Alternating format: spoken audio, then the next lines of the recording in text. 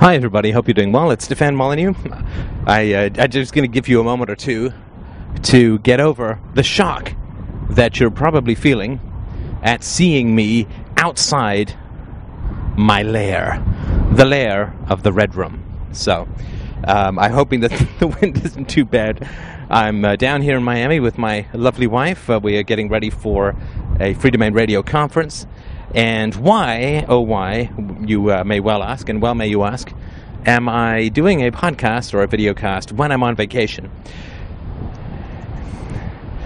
Well, because a podcast has been rolling around back and forth in my brain for the last little while, a couple of days, and I know it may seem that I do these podcasts, but the basic reality is these podcasts kind of do me, and I just sort of go with the inspiration, which at times is rather insistent. And I was up till like 4:30 in the morning this morning because I couldn't get this podcast thing out of my head, and I was unable to do the podcast in the middle of the night because we're in a fairly small condo. So I thought I'd get it off my chest, and hopefully it will make some sense to you. So one of the things that I've talked about, not here in a while, is the question, which I think has got to be paramount,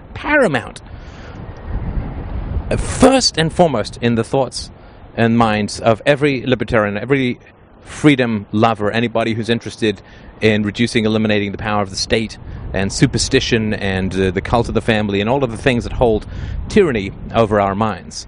I think it's got to be absolutely essential to focus on this very central question: why do we fail continually, perpetually, and catastrophically?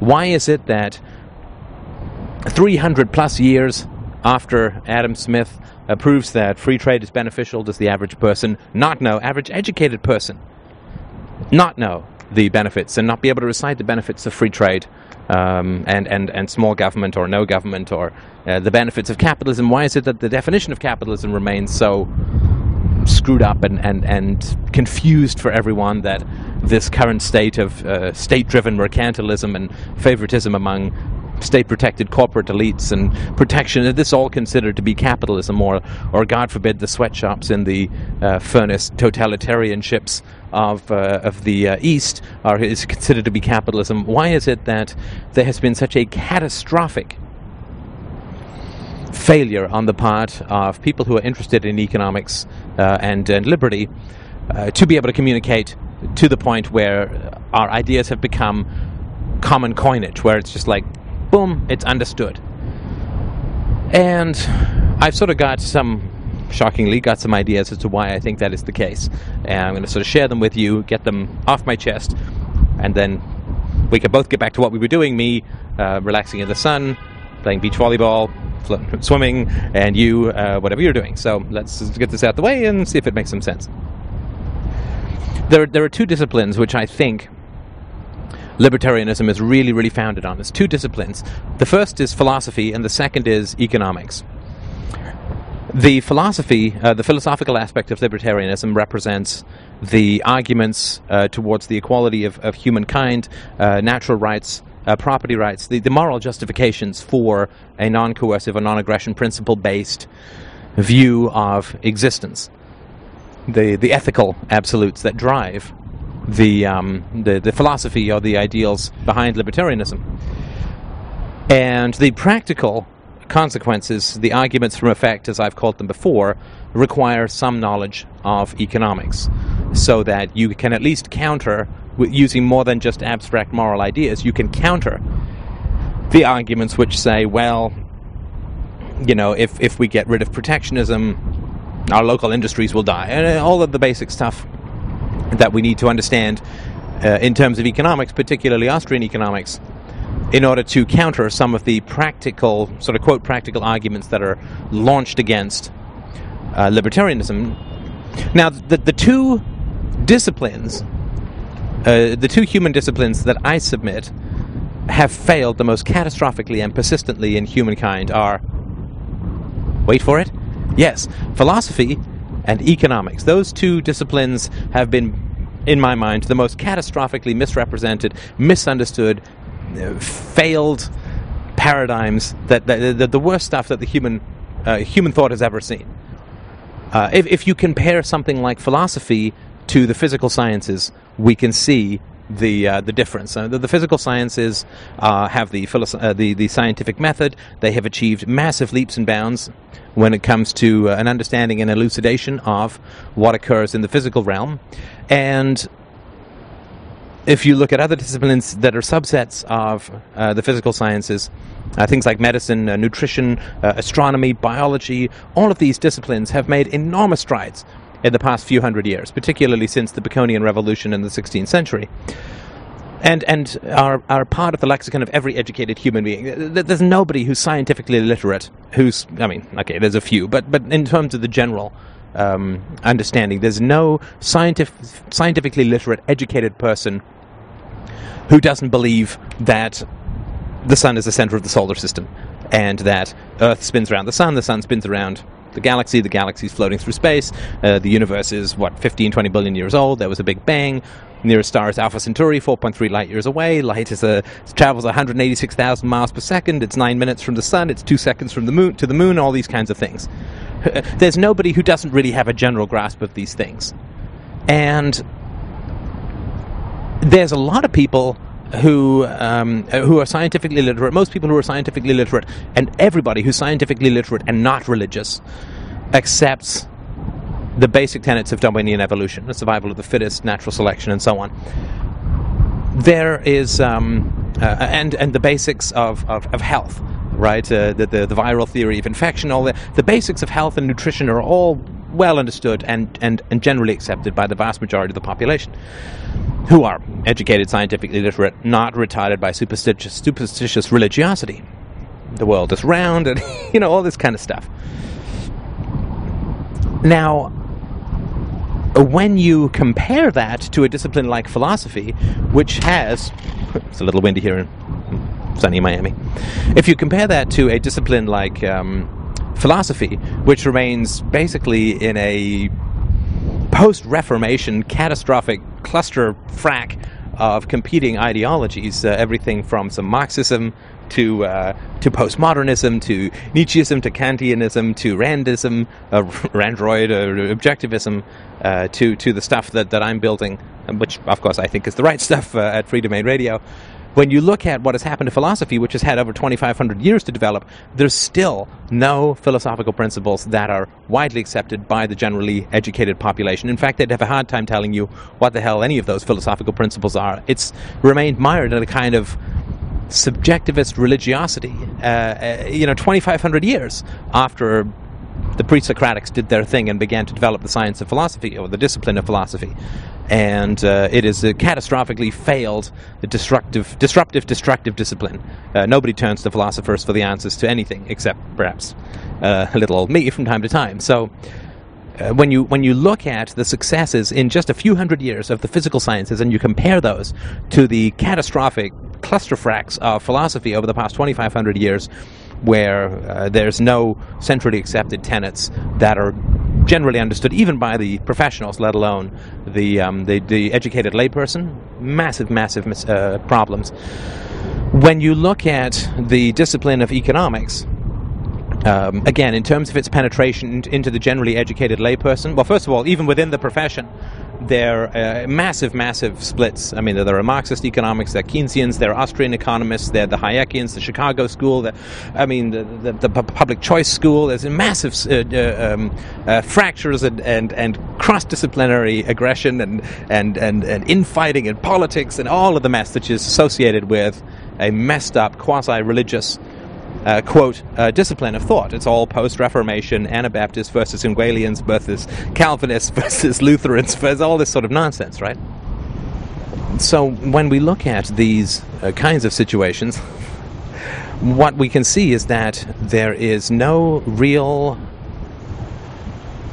there's been no real success at getting the ideas centralized agreed upon even within the discipline. I mean, physicists, biologists, geologists, all of these people fully accept the scientific method as the criterion for lying about global warming.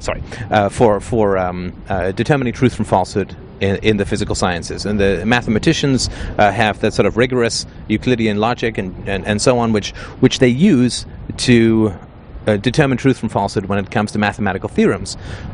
And so in the physical sciences, in mathematics, in medicine, in nutrition, all of these places have these objective criteria. Even in places where the criteria is somewhat gray in the realm of biology and so on, there is still a very widely accepted methodology of classification, the Lamarckian system and so on, and they all accept evolution and all this. So there have been massive strides in every set of rational-based or quasi-rational-based human disciplines, except for philosophy and economics. Except for philosophy and economics. Until the small task of squaring those two theories and getting them sorted out, which is a lot of what I'm trying to do in my own small way at Freedomain Radio. Until those particular tenets are sorted out, there's no possibility that libertarianism can ever have any particular success. In fact, it's only going to have disaster after disaster. Libertarianism as a political philosophy, if we go back to the classical liberals and back to Adam Smith over 300 years ago, and then the Ricardo, and so if we go back to those people, we can see that it's just been a massive catastrophe relative to all of the other scientific or rationalistic human disciplines. So why is it that all of these other disciplines have had such remarkable success while in sort of penetrating and informing and educating the intelligent layperson who's interested in these things until to the point where there's generally accepted tenets in all of these particular propositions? You could say, and people have made this argument, that the reason that, let's just say, forget philosophy for the moment, the reason that economics has failed so catastrophically is because by drawing our attention to the hidden costs of transactions rather than the visible benefits, that economics is a counterintuitive science. I don't find that at all convincing myself. I mean, dear sweet heaven above, there is nothing as counterintuitive on the planet as, say, the theory of relativity, right? That as you get closer to the speed of light, time slows down, mass increases, that two spaceships traveling opposite from each other at sea at the speed of light, when they measure their distance, the acceleration of their relative distances, that it should be twice the speed of light, but they will in fact measure the speed of light. The blue shift, the red, like all of the stuff that goes on in the theory of relativity is such a mindfrack that there's just no way that that's even remotely intuitive. The idea that life, the glory of human consciousness, is basically an ascension, if we want to use complexity as the definition of ascension, is an ascension from basically lightning striking a primordial soup billions of years ago through single-celled organisms to the miracle of Britney Spears. I mean, that just is so completely and wildly counterintuitive. The fact that the Earth is round is wildly counterintuitive. So the fact that the Sun and the Moon are the same size, are not the same size, though they appear the same size, completely counterintuitive. The fact that Aristotle went nearly mad trying to figure out why the tides occurred because he couldn't imagine that the Moon, being so distant, would have an effect on it, completely counterintuitive. The heliocentric model of the universe, completely counterintuitive. So, I mean, even when you look at nutrition, right? What tastes bad is good for you, and what's bad for you tastes good. I mean, that's counterintuitive. Every single science is counterintuitive. If you look at quantum physics, completely counterintuitive. 16 million dimensions all tied together with string theory. I mean, it's a mind frack from the nth dimension. So the fact that a discipline is counterintuitive to our daily experience is not something that, to me, credibly explains why economics has remained such a bafflegab mind frack of a discipline that has not penetrated even with the truth that economists almost all accept, like the value and virtue of free trade in both labor and capital and goods. There's no explanation as to why it hasn't penetrated the general consciousness or become part of a standardized worldview of an educated layperson. Even things like Freudianism and so on, which is also pretty counterintuitive, right? All of these things have had some success penetrating the general consciousness of people, and Marxism, that's completely counterintuitive and false. It still has a strong ability to get into people's minds in a very solid way. So it's not that it's counterintuitive. That's not why economics has failed so much.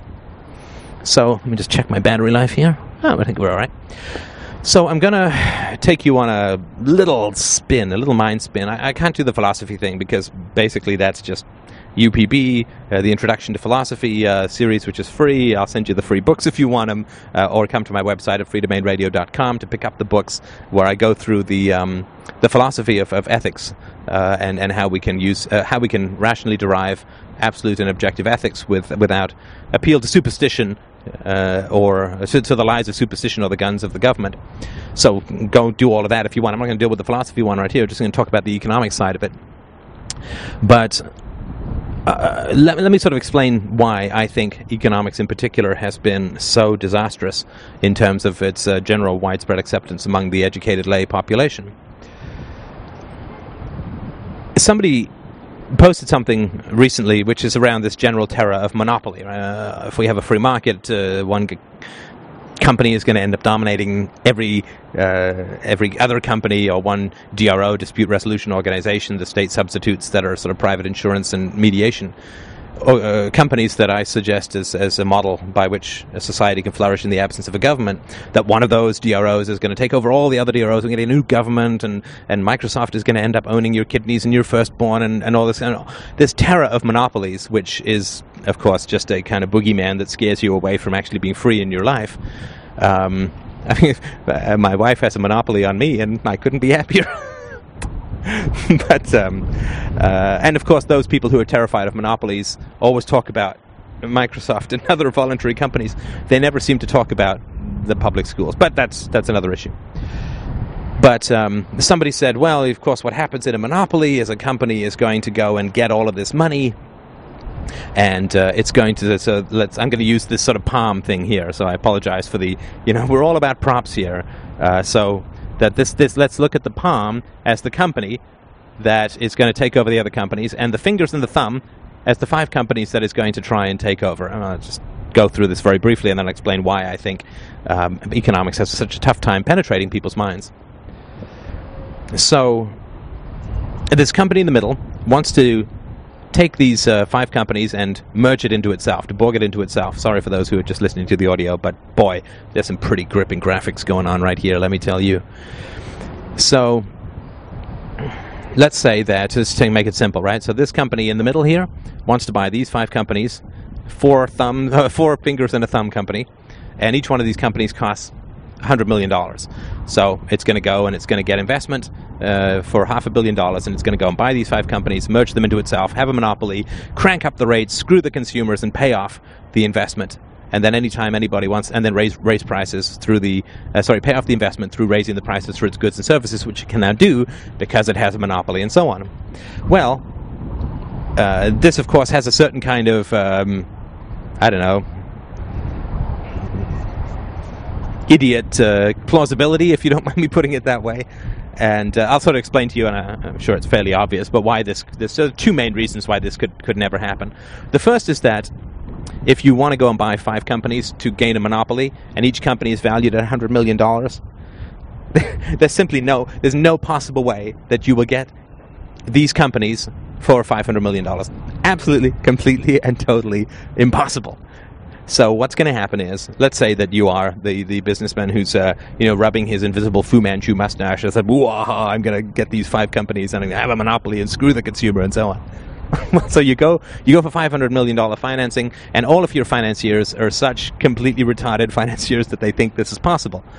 And so what happens is you go and you say, all right, I'm going to buy this little piggy, right? This little pinky. I'm going to buy this company. Boom. And that company is now bought and absorbed into the main company for $100 million, right? And then you make a bid on the next company, right? You can't do this all at once because these companies, you have to try and do it in a more subtle way. If you do it all at once, everybody will be totally aware of it. And what I'm saying is going to happen will happen even more rapidly. So you buy one. Of course, you don't want to try and absorb 5 different companies, 5 different IT systems, 5 different staff. You don't want to do that all at once. 5 different products. You completely implode, right? So you buy the first company $100 million, and then you go for the second company, right? And what happens? Well, the owner of the second company says, hey, wait a minute, this guy looks like he's going on a monopoly spree. Huh. So let's say that he then says, okay, well, I'm going to sell, but I'm no longer going to be $100 million. The first company that gets bought is $100 million. The second company is not $100 million anymore because it's that much more valuable.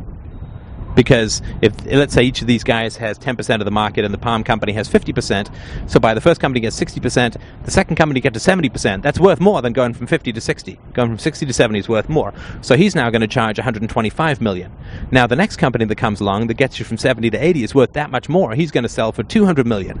And then the next company is going to sell for $300 million. And the last company to go down is going to charge a massive amount because he knows that gets you from 90 to 100%. He is so incredibly valuable that last guy is going to completely screw you, and there's just no way that your $500 million is going to be able to cover the cost of all of the 5 companies. Now, given that that's a reality, that the last person to sell to the monopoly company is going to be able to completely make an out-and-out bandit, Bonnie and Clyde style fortune, then every single company that's one of the 4 pinkies and 4 fingers, 1 thumb companies, each one of these companies wants to be the last to sell.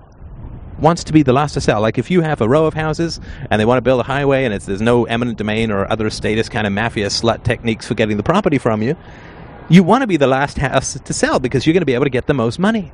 So these guys aren't going to sell. They're going to wait for somebody else to sell first so that they can be the last company to sell to get a huge amount of money. So there's simply no possibility, even in this situation where you get the financing to cover the price of the companies, that you're ever going to be able to buy these companies. There's no way, because each one of them is going to hold out saying, well, after the first one is sold, once we realize what you're up to, we're going to hold out and get the most money from you. So there's just no way that it could work that way. But let's say that it was going to work that way, and 4 companies were bought for $400 million, and let's say magically we overcome this earlier obstacle, and you're going to get Joe Thumb Company, and you put in an offer for $100 million, and let's say he's considering it, right? Well, there's a technique, which I'm sure you're aware of, called shorting a stock, where you make money if the stock goes down, and you can Google this to figure out how it works. It's kind of cool. But you make money if the stock goes down, right? So what happens is, the stock, once you've got these 4 companies and you're very close to getting a monopoly, your stock price is going to go up, right? So if you're Joe Thumb Company, what you do is you say, I'm interested, let's talk, right? And then this guy's stock price is going to go way up. But what you do is you short the stock if you're Joe Thumb Company, and then you just decide not to sell, and you make a fortune off the resulting plummet on Joe Palm Company's massive conglomeration. His stock price plummets, all the money transfers to you, you expand at this guy's expense. This was actually done in the 19th century by some of the, quote, robber barons of American capitalism, this very technique.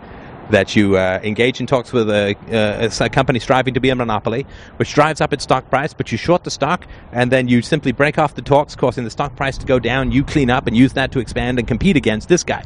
So you're Joe Thumb Company, you have a whole lot of extra capital. Joe Palm Company has much less capital because stock price just went down, and you just made a whole bunch of money.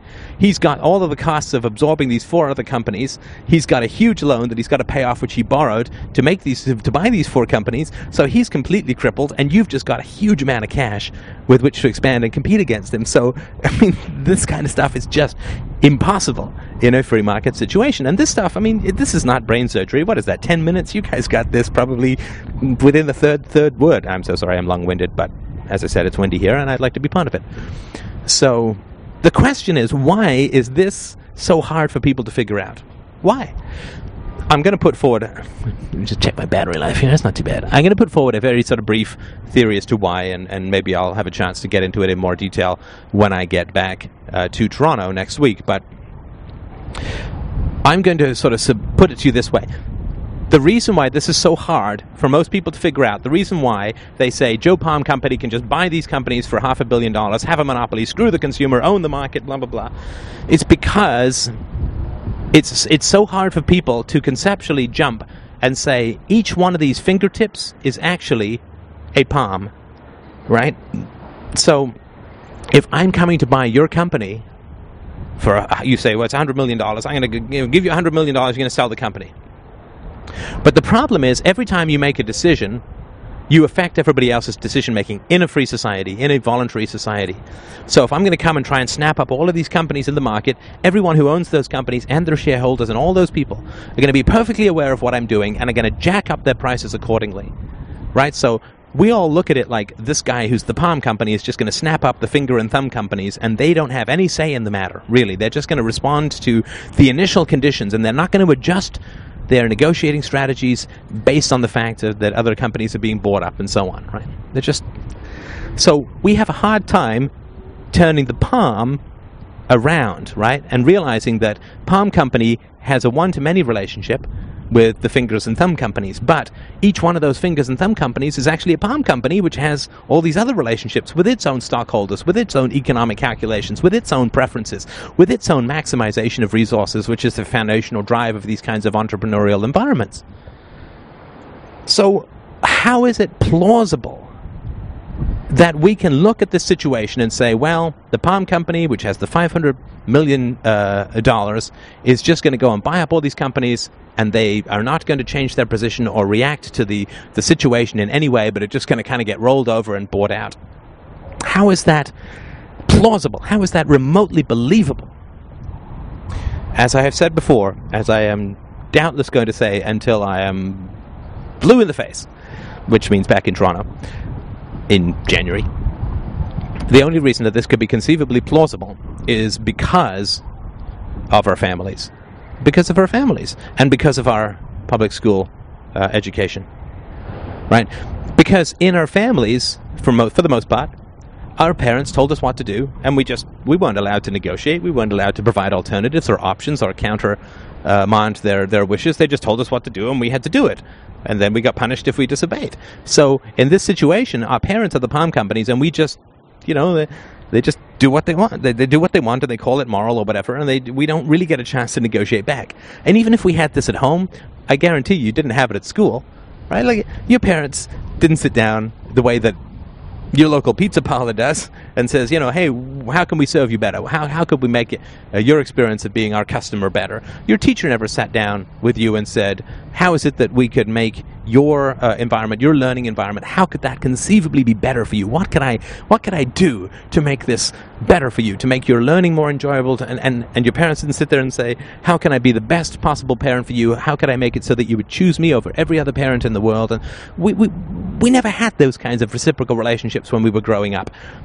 The authority figures we had in our lives were the Palm Companies, and we just rolled over and did whatever they said.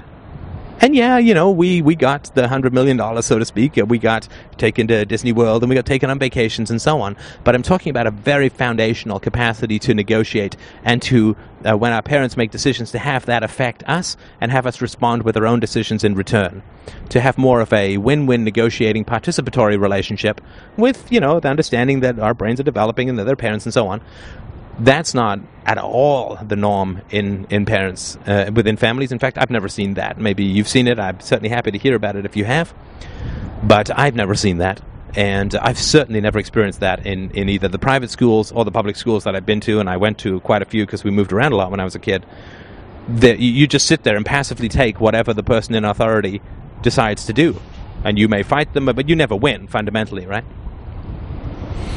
So we can talk about the philosophy thing another time, and if you want to know more about my theories, just pick up my book on truth. It's like $11, or I'll mail you a free copy if you're low on funds. You pay me if you like it. I don't care. I just want you to get the book.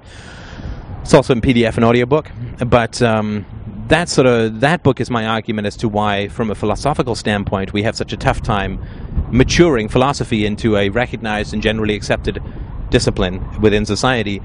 I'm going to sort of put forward this argument now, and I'll come up with a few more examples next week, as to why this thing like, well, there'll just be a monopoly who rolls over all the other companies in the economy and ends up totally owning the consumer, and no one can do anything about it, and the motives that drive the Palm Company are not exactly the same as the motives that drive the finger companies and so on. The only reason that that's believable is that catastrophically, sadly, appallingly, pathetically, disgustingly was our experience as children. That's why it seems so fundamentally believable that this occurs, and this is the hurdle. This is why economics does not take off, because when we start to turn the hand around and look at the Palm Company as just another finger, so to speak, we are bringing a lot of pain to the surface from our own histories, from how we were dealt with as children, from how we were sort of ordered around and bullied and told what to do and bribed and all that as children. And I think that's a foundational aspect that economics is just not able to overcome as yet. But and that's really the approach that I take when I talk about personal liberty in this conversation. So thank you again for listening, as always, and thank you for letting me get this off my chest and get some sleep on my vacation. And I will talk to you soon.